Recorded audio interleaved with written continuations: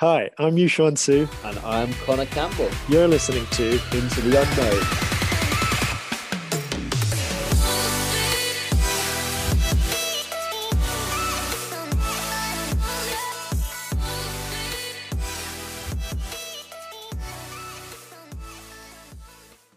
All right, welcome back to another episode of Into the Unknown. We again hope that you enjoyed the last couple of episodes that we've brought out with the guests that we've had on with Lexi and Frank Gandecki. Bro, who can not enjoy that? They were sick. I know. I mean, we really enjoyed recording them. Yeah, we did. And obviously, like we enjoy recording every episode with all of our guests, but there's just some that really stick out because of either the content or because of just, the guest that comes on just really provides us with so many talking points. Yeah. And I think the last vibe. We just what's that? vibe. Yeah, we just hold a vibe, man. But it's the two of us today, and we're going to be digging into quite a big topic, similar to how we were vibe talking. as well. Yeah, we do vibe. We do vibe. I mean, we're the OGs, so we started this, and I think it was at least a couple of episodes before we actually brought on a guest. So hopefully you guys actually enjoy hearing our voices. We'll Anyway. see with the viewing figures. Yeah, yes. Anyway, so we're going to go into a fairly heavy topic, very similar to the doping in sport episode. And we kind of wanted to really just have a chat. We haven't really prepped anything, like notes wise. We just sort of wanted to dig into a topic of social change in sports and how, sports have somewhat intertwined themselves into politics, into society changes, and even things like religion and so on and so forth. There's a long history of athletes fighting for social change, which I'm hoping that we'll do justice of. And it's interesting that some sports fans do have a hard time understanding why athletes are so socially engaged. And so I'm hoping that in this podcast, we can kind of show you why we think that athletes need to be socially engaged. Maybe some more than others. And the fact that athletes and their participation in sport, there is an inextricable link between the history of struggle, especially within,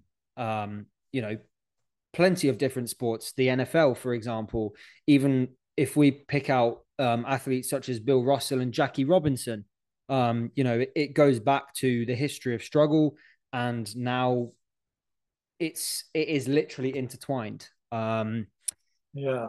And so I mean, you sent me a really good quote, Connor. Yes, it was actually a tweet, wasn't it? It was a tweet, yeah, by Naomi Osaka. Yeah, is she tennis player? Yeah, Japanese tennis player, and she said, "Yeah, I'll pull it up now. I hate when random people say athletes shouldn't get involved with politics and just entertain.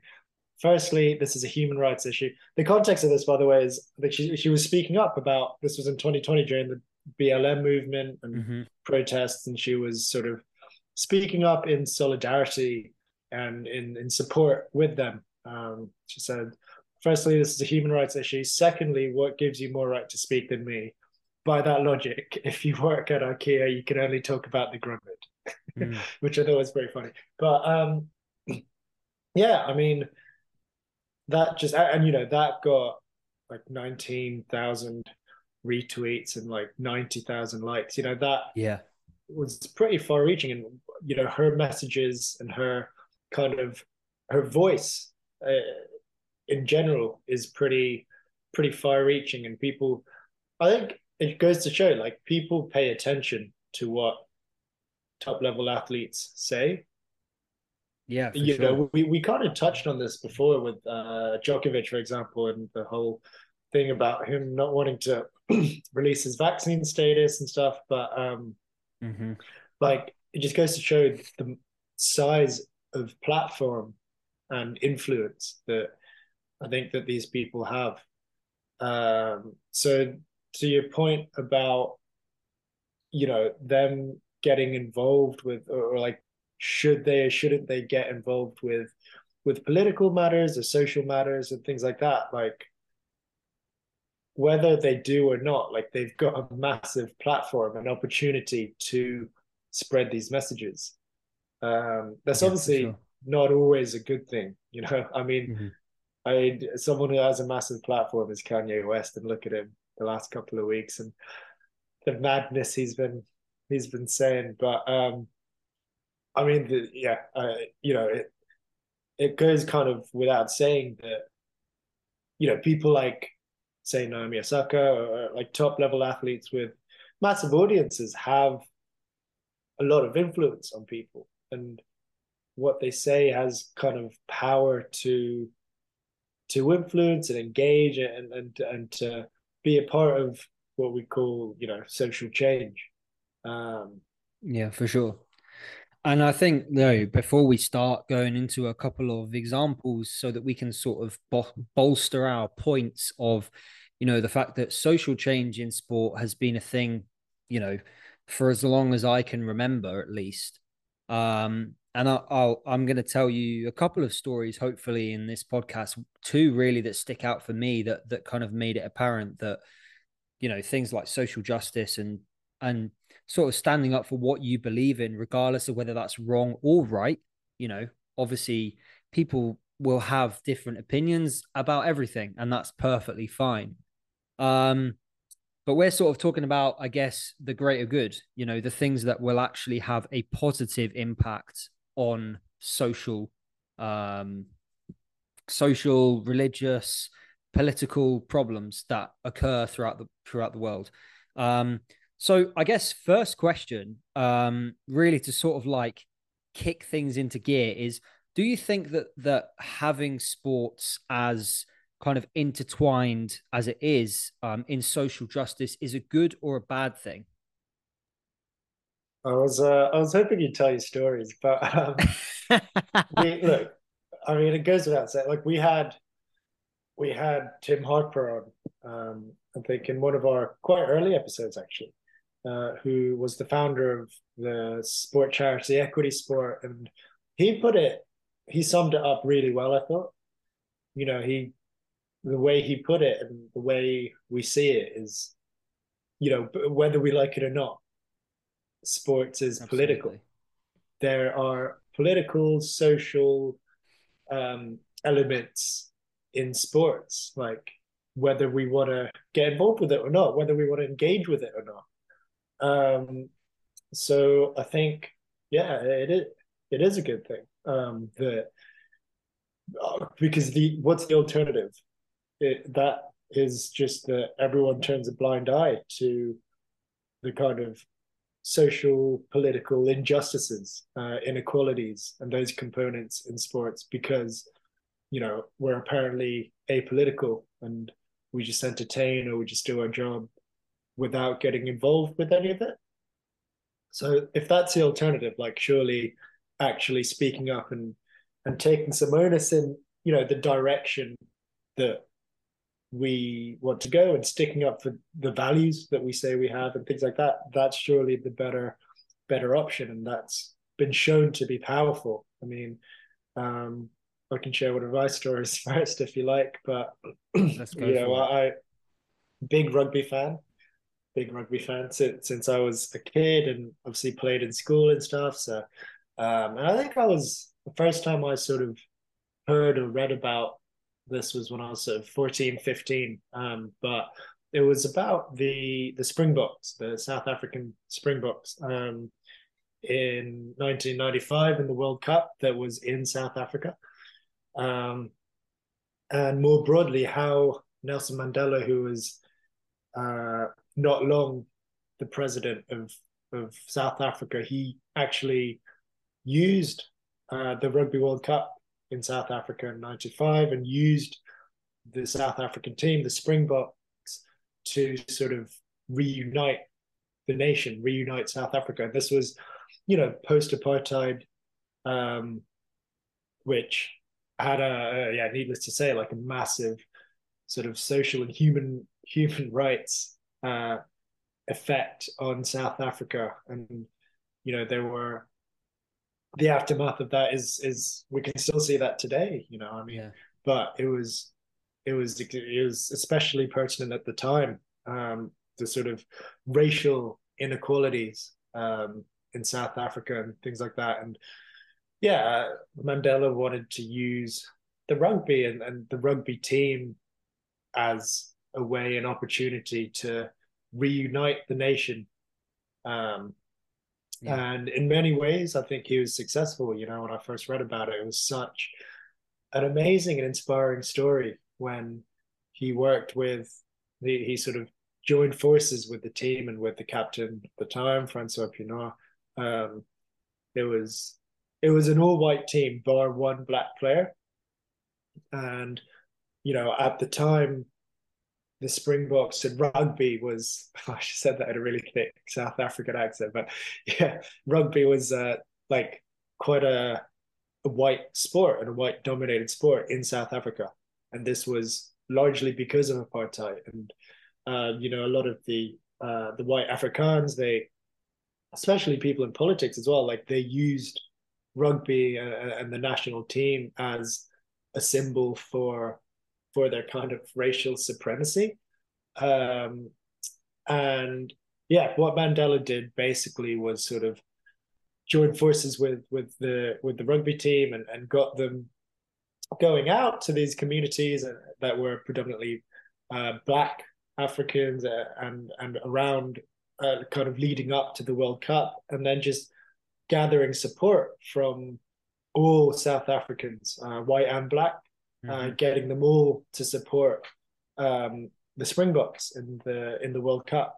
And you know, it was when I first heard of it, it was such a fairy tale ending as well. You know, them uh, beating the All Blacks in the finals and winning the World Cup on home soil, and then seeing pictures and videos of like white kids and black kids next to each other cheering for the same team, which was so important at the time, you know, especially just post apartheid when there was so much divide and inequality uh, between the races, for them to all come together.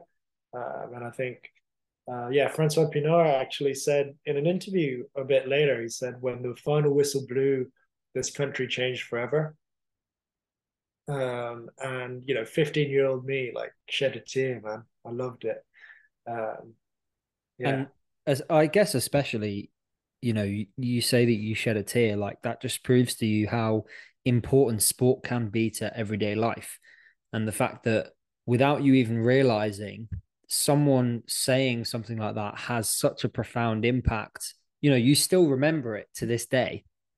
You know, you said Yeah. that you were Yeah. 15 years old. You know, that was what, 10, 11 years ago, and you still remember it as Yeah. clear as day. And it just sticks out in your mind that the fact that, you know, someone who plays sports um, can have such a profound impact on the way that we perceive things, the way that we think about things, even changing our opinion on certain topics. And I guess to sort of follow up in that story, you know, we sort of briefly spoke about this before about, um, you know, the Springboks and being a rugby fan as well. I don't really remember it that well, but after you mentioned it earlier, I was thinking that actually was such a big change for, you know, I guess rugby specifically, but also just sport in general. You know, the fact that Yeah. it, But the thing is, yeah, I mean, the other side of that, and, you know, yeah, 15-year-old me was naive and had an idealistic view of the world. And so that was such an incredible story. But then revisiting that, you know, as an older and wiser me, hopefully, mm, there's more than that side to the story, you know. yeah, Like to many Black South Africans, the Springboks kind of and rugby in general continue to sort of represent apartheid and the yeah, apartheid regime. Like, and you know, what happened in '95 showed how strong a symbol can be, I think, and sort of symbolic, metaphorical change, and a metaphor for sort of the reuniting of a nation or Mm. racial reconciliation. But the reality of it is that, there are still many, many people like suffering from the aftermath of those racial inequalities and injustices that continue to have an effect on people in South Africa. Yeah. And it would be sort of inaccurate and probably unjust to say that um, that rugby team and that Rugby World Cup in '95 changed South Africa. Because Yeah. I mean It's it's not a as simple massive as that. metaphor for racial reconciliation, but you look at the reality of it, like that team had one black player, Yeah. and in 2019 when they won the World Cup again, when the Springboks won again, they had just six black players. Um, Mm. it's still a predominantly white sport in South Africa. Yeah. So I don't know, like mixed feelings about it, and looking at it now, um, you know, Mandela's efforts to kind of use the Springboks and use rugby to bring together the nation and Mm. kind of heal the wounds from apartheid. I mean, that was quite a symbolic achievement. But Yeah. there's there's the world beyond that. Do you know what I mean? Yeah. Yeah. I mean, I guess, from what I take from that is that it's a starting point. Like, okay, it's not where it wants to be, and it's kind of a shame that that even happens in the first place. But I guess, it kick-started somewhat of a thought Mm. process where people actually thought, like, yeah, actually this isn't okay. Even people that previously might have thought, no, that's fine, Yeah, actually shone a yeah. light on, okay, shit, actually this is a problem. um and I'm not excusing behaviors at all. Like, I don't want people to misconstrue what I'm saying as excusing behaviors, because again, that's still not okay. But there are going to be certain people in everyday life that potentially are naive or ignorant to the fact that this stuff happens on a daily basis.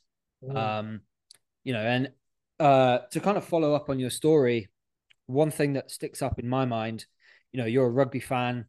I'm very much an American football fan, Do you and like the Kobe Steelers? I love the Kobe Steelers, dude. That joke never gets old. um, and I remember back in 2016 when the Black Lives Matter movement was, you know, at it. Well, not necessarily at its peak, but it was starting to gain a lot of traction.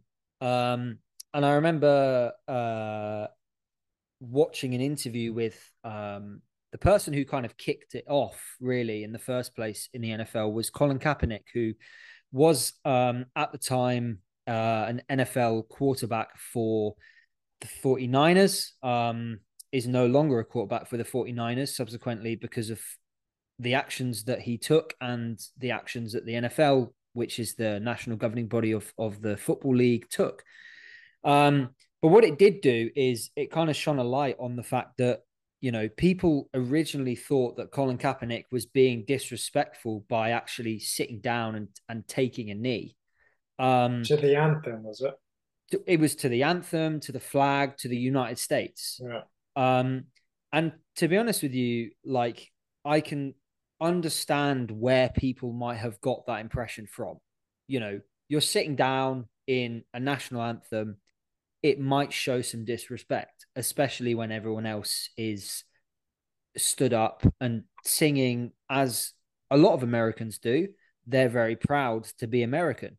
Um, Rightly so. If they're from that country, they should be proud that they're American. But at the same time, people can be entitled to their opinion. And what I found was really interesting was that there was a former Green Beret. I can't remember what team he played for, but it's Nate Boyer. And I remember that he kind of called out his action. This really stuck out in my mind. And he actually suggested to Colin Kaepernick, after having a conversation with him, and Colin said, Colin Kaepernick saying like, no, I'm not disrespecting the nation. I'm not disrespecting the flag. I'm not disrespecting the anthem. All I'm doing is I'm trying to shine a light on the fact that this country, since its inception, has been and probably will continue to be, if things don't change, deeply rooted in racism. And after having that conversation with Nate Boyer, who was a former Green Beret, he served in the army. He actually was the one that suggested to Kaepernick to, rather than sitting down, taking a knee after having that conversation and sort of realizing like, actually this guy is standing for something that all of us should be stood for. No racism in sports. And it wasn't just racism in sports. I think it was also the fact that two black kids got shot by the hands of the police. I think it was Michael Brown. I cannot remember the second for the life of me. But I do definitely remember, Michael Brown sticking out of my mind. And holy shit, like this took the internet by storm. Like I'm pretty sure that even if you didn't know about American football, you would have heard about this. Even Donald Trump at the time was the president, got involved. Yeah, he hated it, didn't he? Yeah, he absolutely hated it, and it got to the point where, they were getting sort of Roger Goodell, who's the commissioner of the NFL, they were basically saying to him, like, oh, you need to pull these people out of, if people take the knee, they can't play for our country. If people stand, that's basically like saying if people stand up for what they believe in, they can't do their sport. So they were sort of caught between a rock and a hard place.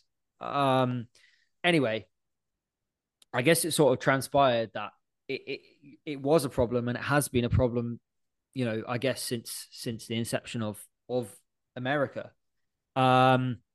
And Roger Goodell eventually released a statement basically apologizing to the NFL, to the players, to the fans, to the league, because they'd previously tried to ban people from taking the knee.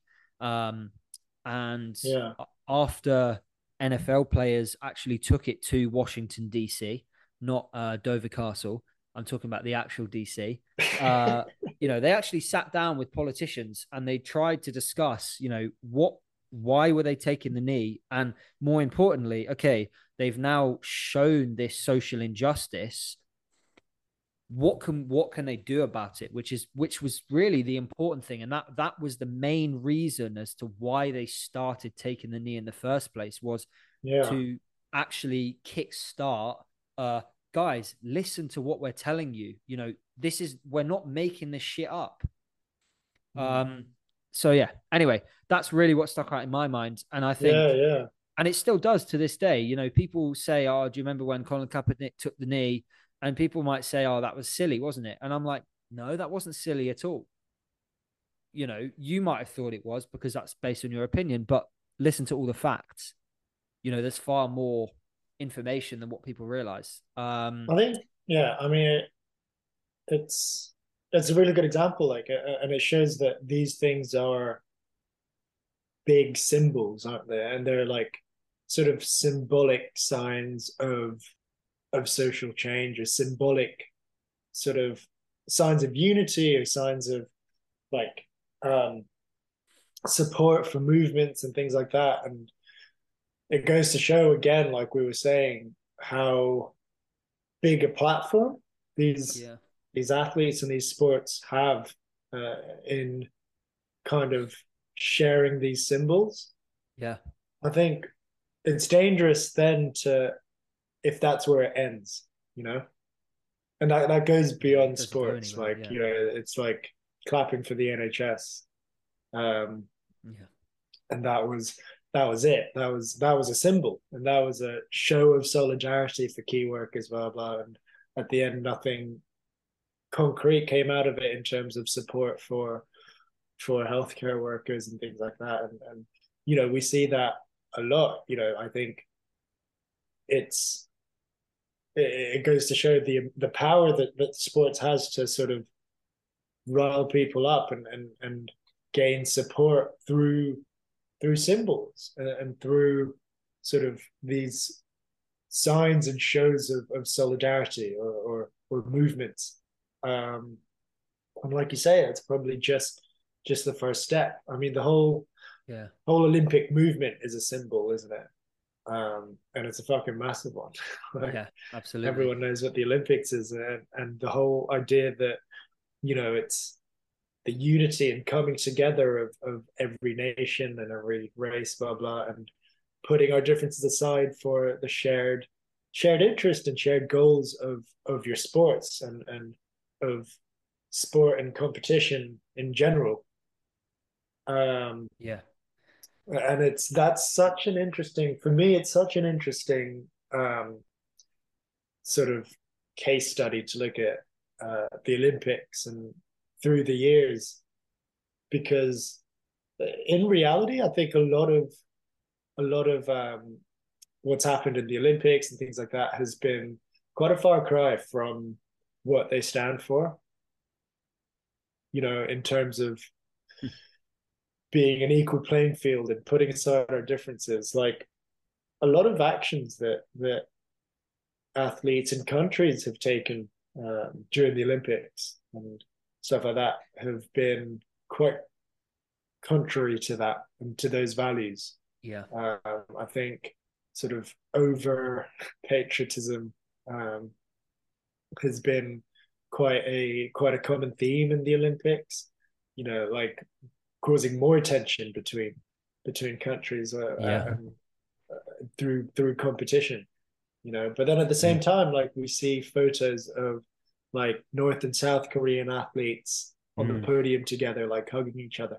But then, funny story, like when I went to the Asian Games, like, it was again sort of big athletes village, and all the athletes from all the different countries were there, like, together. But it didn't mean that we all got on. I mean, I remember there was one day after our competition, we were at the athletes village, and I made it my goal to, we collect the pins from all the different countries. Yeah. I made it my goal to, like, I was fucking stupid. This was in 2018. I made it my goal to collect a pin from a North Korean athlete. Okay. And yeah. So I was there having my lunch, like having my chicken, and across the hall I see a group of like North Korean athletes or a team, and they're walking across, and I kid you not, like, it was so military. Like, they walked 2 by 2 with their heads down. They didn't speak to anyone. And yeah, I saw my chance. I got up from my table, walked across the dining hall, and went up to these guys, and I was like, "Oh, can I have a pin?" Yeah. And they looked at me and just didn't say anything. And then I got I'm surprised they even looked to you, to be honest. I got my accreditation thing. I was like pointing at the pin. I was like, "Oh, pin? Do you have a pin?" And then they just walked straight past me, like, and I think they were under really strict orders to not talk to anyone and not sort of integrate. And that's the reality of it. Like, yeah, man. There's still things that get in the way of the values that we hold, and the values that sports holds and the Olympics hold, and we've touched on these things before, like, as well, with entire countries and systems getting involved with doping of their own athletes and things like that. And that's not in line with the Olympic spirit. No, exactly. And I mean, the Olympic spirit, like, I kind of want to share a sort of story on that as well, which I'm glad you brought up, because I was sort of not necessarily afraid to kind of touch on this point, but like, it's You're quite talk close about the Russians, aren't we? Not necessarily in a roundabout way, and I will get there eventually. But so first of all, the Olympic values are excellence, respect, and friendship. The three core values of Olympism, as it were, and the kind of main focus of the Olympic Games, right? And it's quite, I don't know, it just kind of not necessarily makes me laugh. Is probably not the right word to say, but for me, just over the last couple of months, really sort of demonstrates, like, okay, I get what they're trying to stand for, but how are they actually how are they actually trying to achieve those values? I get that it is the responsibility of the athletes, but there's only so much athletes can do outside of what the national governing body and the people that kind of run this world. So talking about excellence, right? If we talk about what excellence means, doing your best that you can on the field of play or in professional life, and the fact that it's not necessarily about winning, but it's about taking part. I remember hearing a story from one of my good friends who was a weightlifting coach, and he was telling me about when the Soviet Union was still apart, or a regime, I guess, and how sport for them was not necessarily about having fun. It was about them being the best in the world, not about sport. It was about them being about the best in the world, not in sport. Yeah. And so Yeah, it's the best. if sport is about not winning but taking part, and yet sport continually proves that it's not about the taking part, it's about who is the strongest Getting country. on the podium. Yeah. And not in every sport, right? And I'm just kind of picking apart the values here just to demonstrate the point that I want to make, that for us, or at least for me, being a very amateur athlete and being involved at I guess you could consider it the grassroots level, I'm not on an organizing committee. I'm not part of the IOC. I don't have a big say, but what I can do is I can play my part in making sure that the important thing is not about winning, but it's about taking part, about making progress and enjoying, what you can do, rather than forcing my agenda upon someone else. Going to the second value, right? Respect. Okay. Now, as far as I have kind of gone through my journey in sports and coaching, I've noticed that actually people and sportsmen generally tend to have a lot of respect for each other, whether it be for like the rules and regulations of the sport. And I know that we've just done a podcast on doping, but we're not going to go there today, because that, but also kind of the environment and the recognition of like where people come from. In the last couple of podcasts, we spoke about the fact that when we talk about having accessibility in sport, the argument is, well, what happens if someone comes from a impoverished country and they're trying to compete against people who are, paid well to do sport, and yet they're still at the same level. But when it comes down to it, preserving that kind of human dignity and demonstrating respect between athletes is super important. The last thing, I guess, is friendship, which sounds kind of cheesy, but it's easy to forget, right? Yeah. The fact that sport is an instrument for mutual understanding between individuals and across everyone in the world. The fact that, okay, maybe not in the past, but at least now it does allow people from any walk of life to play sport. Which brings me on to my main point. I know that was a very long-winded introduction. I love your intros, bro. They are, mate. I know. I realize I just freaking waffle. Brings me to my point of the friendship, right? I know I've just said that was kind of cheesy, but I'm gonna be a bit of a hypocrite here and say, actually, I think that's super important. And here's why. I remember sat freezing my ass off in Beijing, in the opening ceremony, and hearing Thomas Bach give his speech to everyone that was in the crowd. And the bit that I actually have a video of it, because I videoed the whole thing, and I wanted to watch this back because I thought it'd be really pertinent in kind of our podcast. And the one thing that really stuck out in my mind was he mentioned, in a fragile world where division, conflict, and mistrust are on the rise, we show the world, yes, it is possible to be fierce rivals while at the same time living peacefully and respectfully together. This is the mission of the Olympic Games, to bring us together in peaceful competition, building bridges, never erecting walls, and uniting humankind in all our diversity. so on and so forth. Um, Lastly, he also mentioned, in the Olympic spirit of peace, I appeal to all the political authorities across the world, observe your commitment to the Olympic truce and give peace a chance. 2 weeks after the Olympic Games finished, Russia invaded Ukraine. Wow. Yeah. And I Yeah, just, no, that's a good point. I was just like, Come it's on, man. it's mental. Honestly, it's just mental. Like, it kind of still gives me goosebumps talking about it, because it's kind of one thing sort of watching on the TV, and you know like you mentioned, you saw the Springboks on TV in the World Cup, and that sticks out in your Well, no, mind. I wasn't born then, but Oh yeah, yeah, when I've heard. sorry. I meant at a later date. Yeah, yeah, yeah. So the replays. Yeah, So the yeah. replays. Um, and it, I think it's just interesting that at the time, Russia and Belarus were banned from competing at 2022. And that was a decision that the IOC took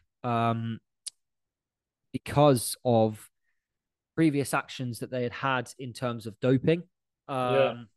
And 2 weeks later, they decide to go, okay, well, fuck this. We're just going to do what we want. Yeah, so I don't really have a point And to that. there were loads of like Russian athletes, especially at the Winter Olympics. Like they do a lot of winter sports, don't they? Like they Yeah. sweep up. Yeah. Oh, yeah. Yeah. And it was a big deal. It was a very big deal. And I guess, kind of going on to your point about North Korea as well, they were also banned from competing in Beijing. And what's funny, or not funny, but North Korea turned around and said, well, that's fine, because we're not sending any athletes or officials anyway. And you're like, well, Yeah, that doesn't fuck really you matter all. because you're banned. So, Yeah. so I guess my point is, there's always two sides to the coin. The coin of, like, people wanting equality and diversity and kind of openness and social justice. And then the other side of the coin, kind of going, oh no, sorry, you can't compete with us. And Mm. Tim, you mentioned this Yeah, a yeah. little while ago, that Tim brought this up, that it's all well and good, when people are having fun and they're friends playing sport, but who gets to decide when we're not friends and who can't play sport? You Yeah. know, where do you Yeah, draw the no, line? I remember him saying like we can't just play with the people we want to play with. That's exactly what he said. Yeah. Exactly what he said. Yeah. So I don't really know where I went with that, but I kind of just wanted to share a little story and just sort of,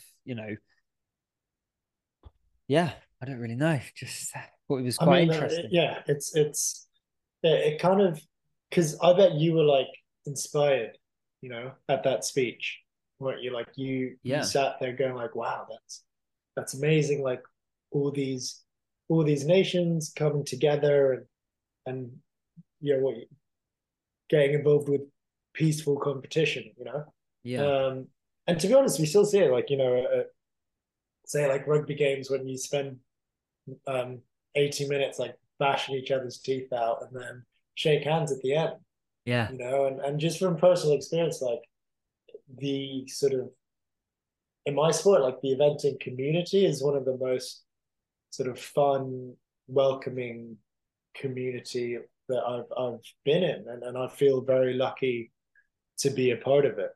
Mm. Um, and there's things in our sport, like people trying to sort of use their platform and their audience to push sort of social messages as well and stuff like that, which I think is extremely positive. And just kind of doing their bit in like doing what we can do to kind of make a little change.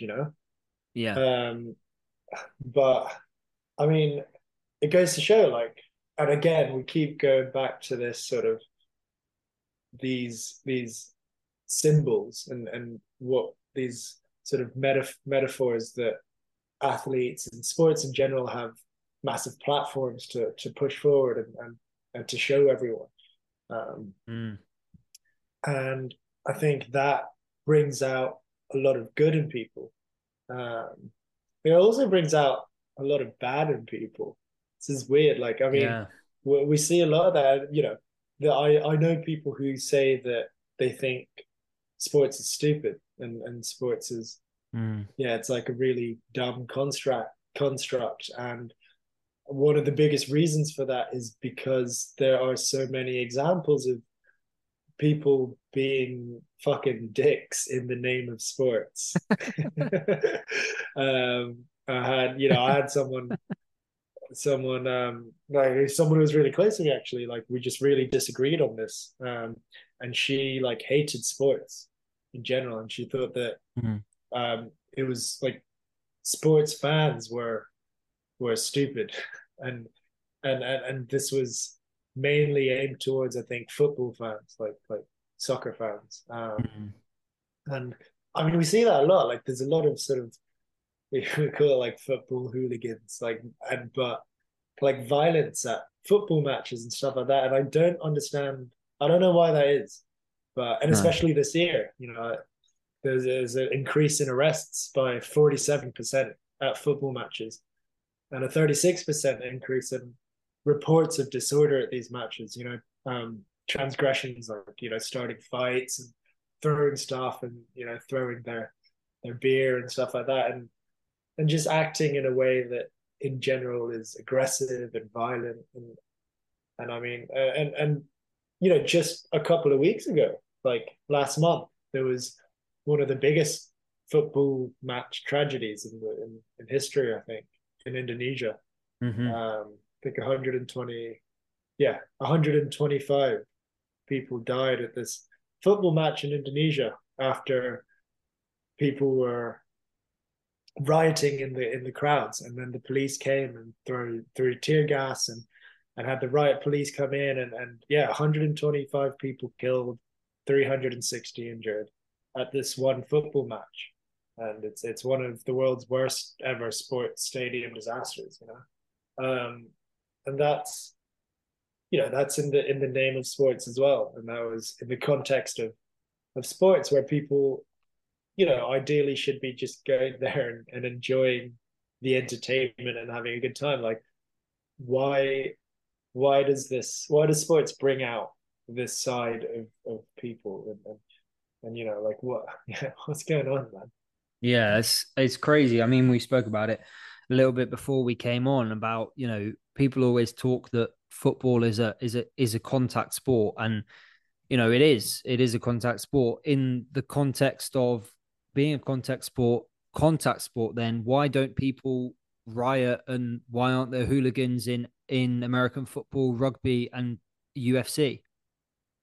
You can still have the same argument that, okay, I had a friend who told me, oh yeah, but football is a contact sport, so where people are gonna support their team and they live and die by their team. And I'm like, but dude, that's like saying that if someone goes to a boxing match and watches, I don't know, Mike Tyson or whoever, let's say Tyson Fury, right? Because he's in the news a lot. Let's say you go to watch a Tyson Yeah, Fury Mike fight. Tyson's old news. Yeah, he is old news. I mean, yeah, he'd probably still beat the shit out of us, but I mean, yeah, I hope he doesn't. Mike, if you're listening, yeah, you're still a good fighter. we're But okay, that guy bit a guy's ear to win a match. Just saying. that's very true. Again, bringing out the worst in people. But anyway, continue. Yeah, that's very true. Let's say you're going to watch let's say you're going to watch Anthony Joshua versus Tyson Fury, right? That's a good match. It will be a good matchup. Does that mean that, let's say, for example, you're a Tyson Fury fan and you're not an Anthony Joshua fan, you're just going to go there and fight because your team loses? Because sorry, not because your team loses, because your fighter loses. Like, it just doesn't happen. At least to my knowledge, it doesn't happen. So, like, why? Why is it so pertinent? I've used that word twice in this podcast, but I feel like it's one of my new favorite words now. Why is it so? Today, oh, here's a new one. Why is it so prevalent? It's because I learned it today. Yeah, exactly. Why? Why is it so prevalent in football? And kind of where, I don't even know where it even started. We've also, I mean, you've seen the movie Green Street, right? One of my favorite movies. No, Have you I've seen? not. You've never seen Green Street, I've not seen Green Street. dude. Okay, so after this, you need to go watch Green Street. It's about football hooliganism in England. It's got Elijah Wood in it as well. Frodo's in it. Nice. Frodo is in this, Man, a liar. and yeah, it is a great movie. I know it is about football hooliganism, but it's quite interesting because it kind of gives you not necessarily like an in-depth overview of what football hooliganism is, but it does definitely give you an idea of like why people might go into the kind of ideology of that, like, they have to kind of fight for their club, and it's Mm. not just about the sport. I still don't understand. I still think it's a very entertaining movie. I know that people didn't rate it very highly, but I think it might just be because it's set in England, and I'm not singling out UK or British hooliganism because it happens. I'm sure it probably happens all over the world, um, especially in Yeah. football. But my question is, why does it happen so much in football and not in other I sports? think, it part of it is, I think one way to look at it is it's almost a form of extremism, you know. Mm, Um, and this it's a form of a group with a shared identity, mm, and that goes beyond football. It goes beyond sport. You see that in, I don't know, in politics, when you have sort of an extreme view on something, and there's and you're all, it's almost like religion, um, or even, like, yeah, groups with this sort of shared, strong, unique identity, like ravers, um, yeah, or or like extremism in religion, or people who are extremely patriotic, even like chauvinistic. Um, those all kind of transcend reason. Like, yeah, there's no there's no kind of logic behind it. It's just this sort of extreme community that you're in, and I feel like a football team is a form of that, or can be a form of that. And I don't know why necessarily football in particular, but there are probably aspects of it, of this kind of team culture and the culture in the sport, that almost encourage it, yeah, encourage this kind of getting behind your team, and supporting your team, and it's like going to war, you know. um and going to war is pretty violent. um yeah. It's funny and you bring that up, actually, just to quickly interject. I remember whenever I was playing rugby, so my old rugby coach was the hooker at that sounds out of context. That sounds really bad, but he was the hooker at Leeds Rhinos. So, he was a pretty nice. hard dude. Um, and every time that we'd go and play a rugby game, he'd be like, lads, we're going to fucking war, all right? We're not here to play rugby. We're here to fucking have a fight. And I just remember it was just so aggressive, you know, like, I don't know, it's just a bit strange. But then no one fought. Obviously, we had a couple of scuffs in the pitch and whatever. But yeah, it's just an interesting point that you bring up. Mm. One thing that's actually just jogged my memory whilst you were talking there was I remember actually having a conversation with, I'm pretty sure that it was my uncle's dad. He's a massive Magpies fan, right? So he was working class in the north of England, up in Newcastle, um, back in like the Wait, hold 1960s. on, hold on. Sorry. Isn't your uncle's dad just your granddad? My uncle's dad? No, my uncle's dad is my granddad, is it? Oh yeah, it is. Fuck's sake, what you... uh, I was saying my uncle's dad, and I was like, wait a sec, that makes that my granddad because it's That also makes it my also dad's your dad. dad's dad. Jesus Christ. Oh gosh. This is meant to Uh, be an intelligent podcast. I know, I What know. have we done? Yeah. Um, yeah, I remember having a conversation with so my granddad. But it wasn't completely lost the topic. So he was working class from Newcastle, kind of born in like the 1960s. And I remember actually having a conversation about, funnily enough, the movie Green Street and hooliganism. And he, probably didn't know anything about sociology or, social injustice or whatever it might be. But I remember him mentioning to me that actually he thinks one of the reasons why football gets such a bad name for kind of hooliganism is that because football's origins mainly point towards like working class Britain. Whereas Mm. if you look at, say, like rugby, a lot of people who play rugby, more often than not, Stuck up private school boys. will likely come from private schools.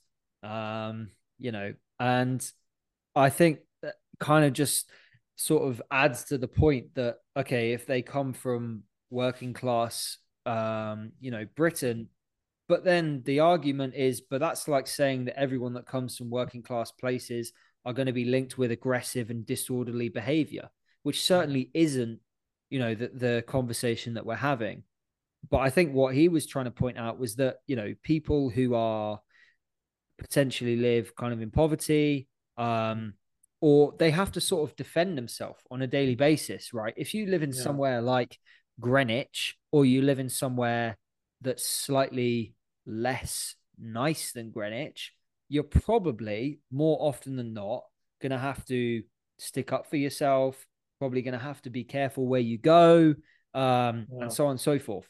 So I guess it sort of like interweaved itself into football that like, um these working class teams were linked to aggressive and disorderly behavior. And I guess it kind of rose from there. I don't really know, without, I'm not a sociologist. I wouldn't be able to tell you where that came from. And actually I'd be interested if someone did know where it came from. Um, yeah. But I mean, the converse is also untrue. Like that, your stuck up private school boys don't get violent. Because I mean, when I like half a pint in, these guys are the rowdiest bunch I've seen. They have no respect, and the amount of care that they take, like, it's insane. So definitely not exclusive to the working class fans of sport. Yeah, absolutely. No, I agree with you. I agree with you. Right, changing the tune a little bit. One thing that popped into my mind when we were kind of wanting to discuss kind of like social change, was the Invictus Games. And I know a lot of people might not know about the Invictus Games. I don't even know why I brought this up, but it just kind of popped into my mind whilst we were talking about it. And I guess it's kind of like another side to giving people who potentially might not have the opportunity to play sport an opportunity to actually compete at a world stage, and actually have the support they want. So for those that don't know, the Invictus Games was founded by the Duke of Sussex, Ari, as we know him. As a and it's like an international kind of multi-sport event. I don't remember. I think it was like back in maybe 2015 when it started, 2014, 2015. I actually remember going to watch some of the events because it was started in London, and it's basically an international multi-sport event for wounded, injured, and sick kind of servicemen and women who have served in the armed forces. And I thought it was quite interesting to bring up because it kind of, I get that it's not just about Black Lives Matter or about the apartheid and so on and so forth, but it does also kind of turn ahead on the fact that there's also things like disability right movements or inclusion or normalization, things that people, I guess you could maybe consider it less mainstream. I hate to use that word, but it's true that, there are some social injustices that are far more mainstream than others are. Yeah, Uh, so yeah. So I guess my point is, um, yeah, I just think it's quite nice that the idea behind it was that it sort of shone a light on, it's not just about these mainstream social issues. It's also actually being able to provide a space where mm, athletes can compete, where that's things. really that's interesting, and it's yeah. I mean, we talk about sort of opportunity and inclusivity. Like it's at the end of the day, it's all providing the space, like Mm, for for anyone, for like all kinds of people, like people from all walks of life to compete in sport. Um, I had a very, I want to say, interesting conversation. Interesting used quite loosely with someone. And he basically said, like, and I was shocked, but he said that sort of disabled people shouldn't play sports. wow, um, it's a bold I mean, in a statement. nutshell, that's what he said. Like, disabled people should play sports. Like, his justification for it was kind of weird. It was like, um, the the disabled people who kind of make it to the Paralympics, like, was were the ones who were well off, were the ones who could afford to get there, whereas the quote unquote real disabled people couldn't get. Even just repeating this, like, this is disgusting, man. But Yeah, like, but um, real disabled people couldn't get there. He didn't say disabled; he used another word, but I'm not going to say that on yeah, yeah. here. But and he was like, other than the Invictus Games, because those guys like those guys went to war. Like there's a reason they're disabled. Did he I mean, actually say that? this is weird. This is just strange Please reasoning, tell isn't me it? you're Like still not friends with this person. I can tell you who it is later. Okay, thanks. Okay. Do you know Um, what's actually interesting? That the point that you bring up is that you literally just mentioned that he didn't call them disabled; he called them something else. And I think what's interesting is that you understand the difference between knowing what that is and knowing how unjust saying something like that is to someone who is disabled, but you know that you just don't fucking do that. You don't say stuff like that, you mm, know. And I just find it baffling how some people still think that using words or derogatory terms or um you know not including certain yeah, types of really like people. bigoted views. Yeah, it's just it honestly, it just baffles me as to like where it comes from. I know Well, that do you we've know kind what? of Like, completely gone off and topic. I so the thing is though, like I think you would probably agree. Like a lot of athletes like have views like these, like slightly bigoted um, Mm, views. And I was thinking about this earlier today, actually. When we talked about doing this topic, but I think a lot of sports and the kind of sporting community, or the idea even like of sports, almost in many ways pushes this kind of right wing libertarian ideal of no mm, matter where you come from, what you have, you just work hard and you win. Which yeah, isn't this is this concept that's like fed to people, um, yeah, and fed to like athletes, fed to sports fans, fed to kids, who are in sports. All you have to do is work hard and you'll succeed. yeah, yeah, But the reality is that's not true. That's not. And I mean, I'm not really scared to share this part of my politics on here. The fact that like I strongly believe that that's not true, because people have more than other people and people have less than other people. Like the starting point is different. It's not a level playing field. Like two people can work equally as hard, and end up at very different places, Mm. without, the same resources and opportunities. Um, but yeah, I mean, it's just really interesting to look at the sort of microcosm of sport, as it were, and it's almost a reflection on society. Like it works both ways, I think.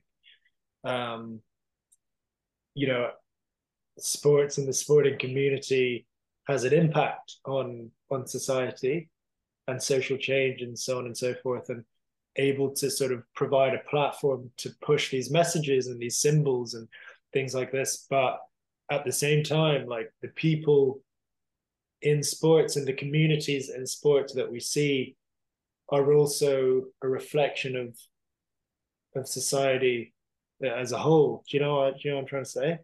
Yeah, and it's also a reflection on, the coach or the parents who kind of push those agendas on the children and on those adults. Because yes, I get that, people formulate their own opinion, but surely those opinions will have been formulated by the environment that they've been brought into.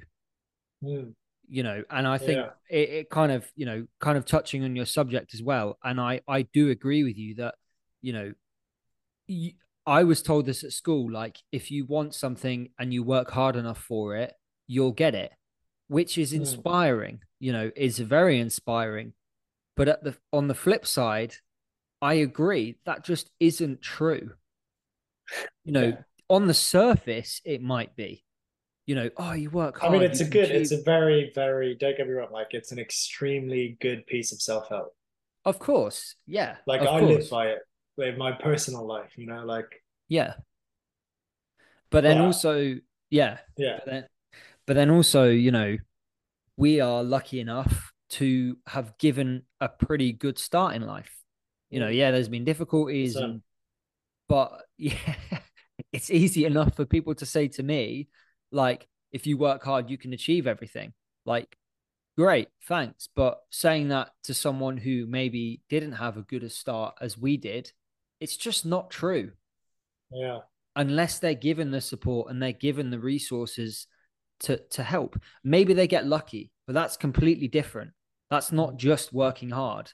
I think we yeah. mentioned about this that, you create your own luck. And I do very much agree on that. But at the same time, I do think there is an element of you do have to have had that environment to have Oh, fostered 100%. um 100%. Like being in the right place at the right time, like plays a yeah. massive role. And like, and actually we see a lot of positive things come out of this sort of concept of, like you say, it doesn't really make sense to go to someone who lives in a slum and can't afford 3 meals a day and is impoverished and say like, if you want to be a top sprinter, you just have to work hard. Yeah.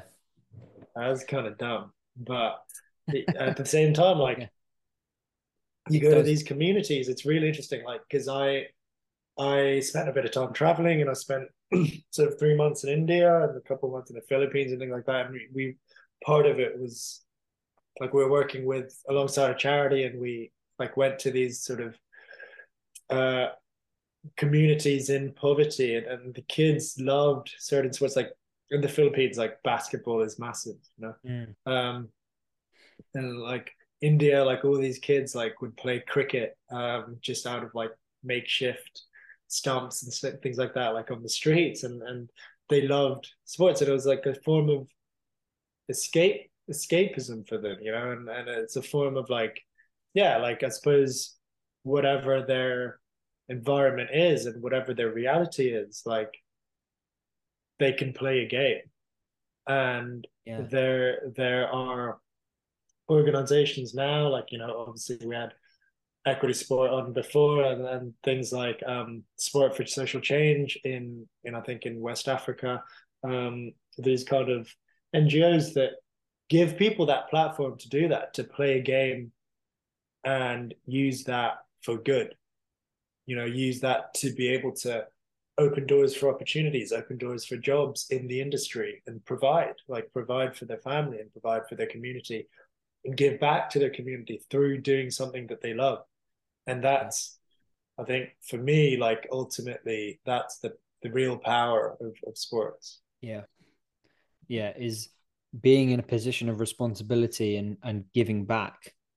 I think you said that like perfectly. I don't know if I'd be able to add more to give it justice. I guess to kind of round this off, you know, we've spoken a lot about what social change can be, how intertwined social sport is, how intertwined social changes in sport, kind of examples that we've given. And, you know, I guess as a takeaway, what sort of things do you think people can do to sort of, you know, actually be involved in social change, whether it be as a coach myself, you know, you know, you kind of mentioned it there about environment and me saying my rugby coach telling me that when I was playing a rugby game, we're going to war.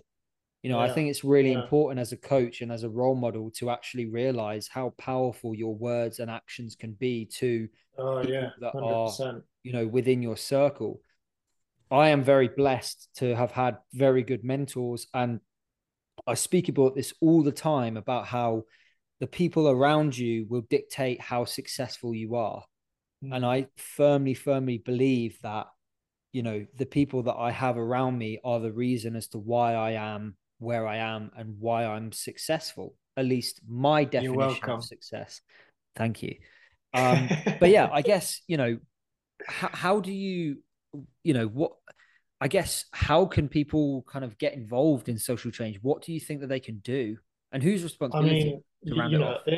Well, you summed up pretty well, to be honest. Like, we all kind of have that power in our own roles, and therefore the responsibility within our own roles to push certain messages, and you know, like, lead by example or live by example. And some of us will have bigger platforms than others. Like, some of us will have more influence on people than others. But at the end of the day, like, it's the everyday stuff, you know, like you say, we're playing a game. We're not going to war.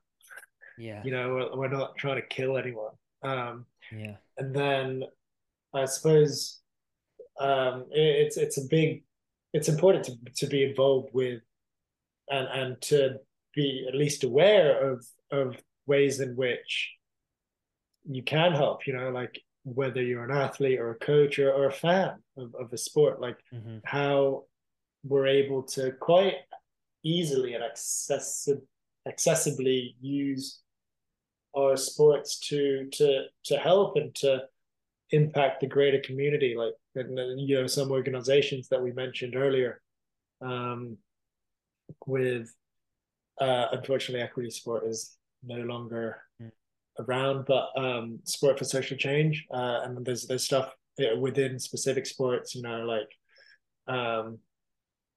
for me, you know, in equestrian, there's, if anyone is interested, there's things like you know, community centers and things like the Ebony Horse Club, as well as there's organizations like Cool Ridings and stuff like that. And it's in Brixton.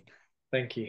But yeah, I mean, I think awareness and just being more aware and being someone involved in sport, you know, understanding that sports is in many ways a reflection of the greater society, and so yeah, live by example. Live by example. And on that, guys, we hope that you enjoyed this podcast. We hope we did it for too long. What was that, like 2 hours? No. No, I don't think it was that long. I actually thought it was going to be a lot longer, but I'm glad that we managed to keep it somewhat succinct. And where's all these big words coming from? It's like I've read a dictionary today. What's going on? I think you're looking for thesaurus. Thesaurus. Oh yeah, thesaurus. Yeah. God, I'm not as clever as I think. To pop your bubble. But guys, thank you so much for tuning into another episode. We hope we did it justice. We hope we did it social justice. That was sure, man. I was about to say that. No, but in all seriousness, guys, thank you so much for tuning in. We appreciate your support. This is going to be episode 31, so we're past the 30 episode mark. Yeah, I don't have any much more to say. We'll catch you on the next one. Love. Peace and prosperity. So, Yushwan, do you want to plug where people can find you? Yeah, so on Instagram, I am at yushan.su.eventing. On Facebook, I am yushansu eventing. And my website is suyushaneventing.com. What about you, Connor? Mine is at Connor Liftstuff on Instagram and at Stoic Strength Systems on Instagram. And we was also just set up a Patreon under the same name, Stoic Strength Systems. So give those a follow. I will put the links all down in the description if I figure out how to do it. Thank you for listening to this episode. Make sure you like, share, and subscribe to the podcast on wherever you listen to your podcast.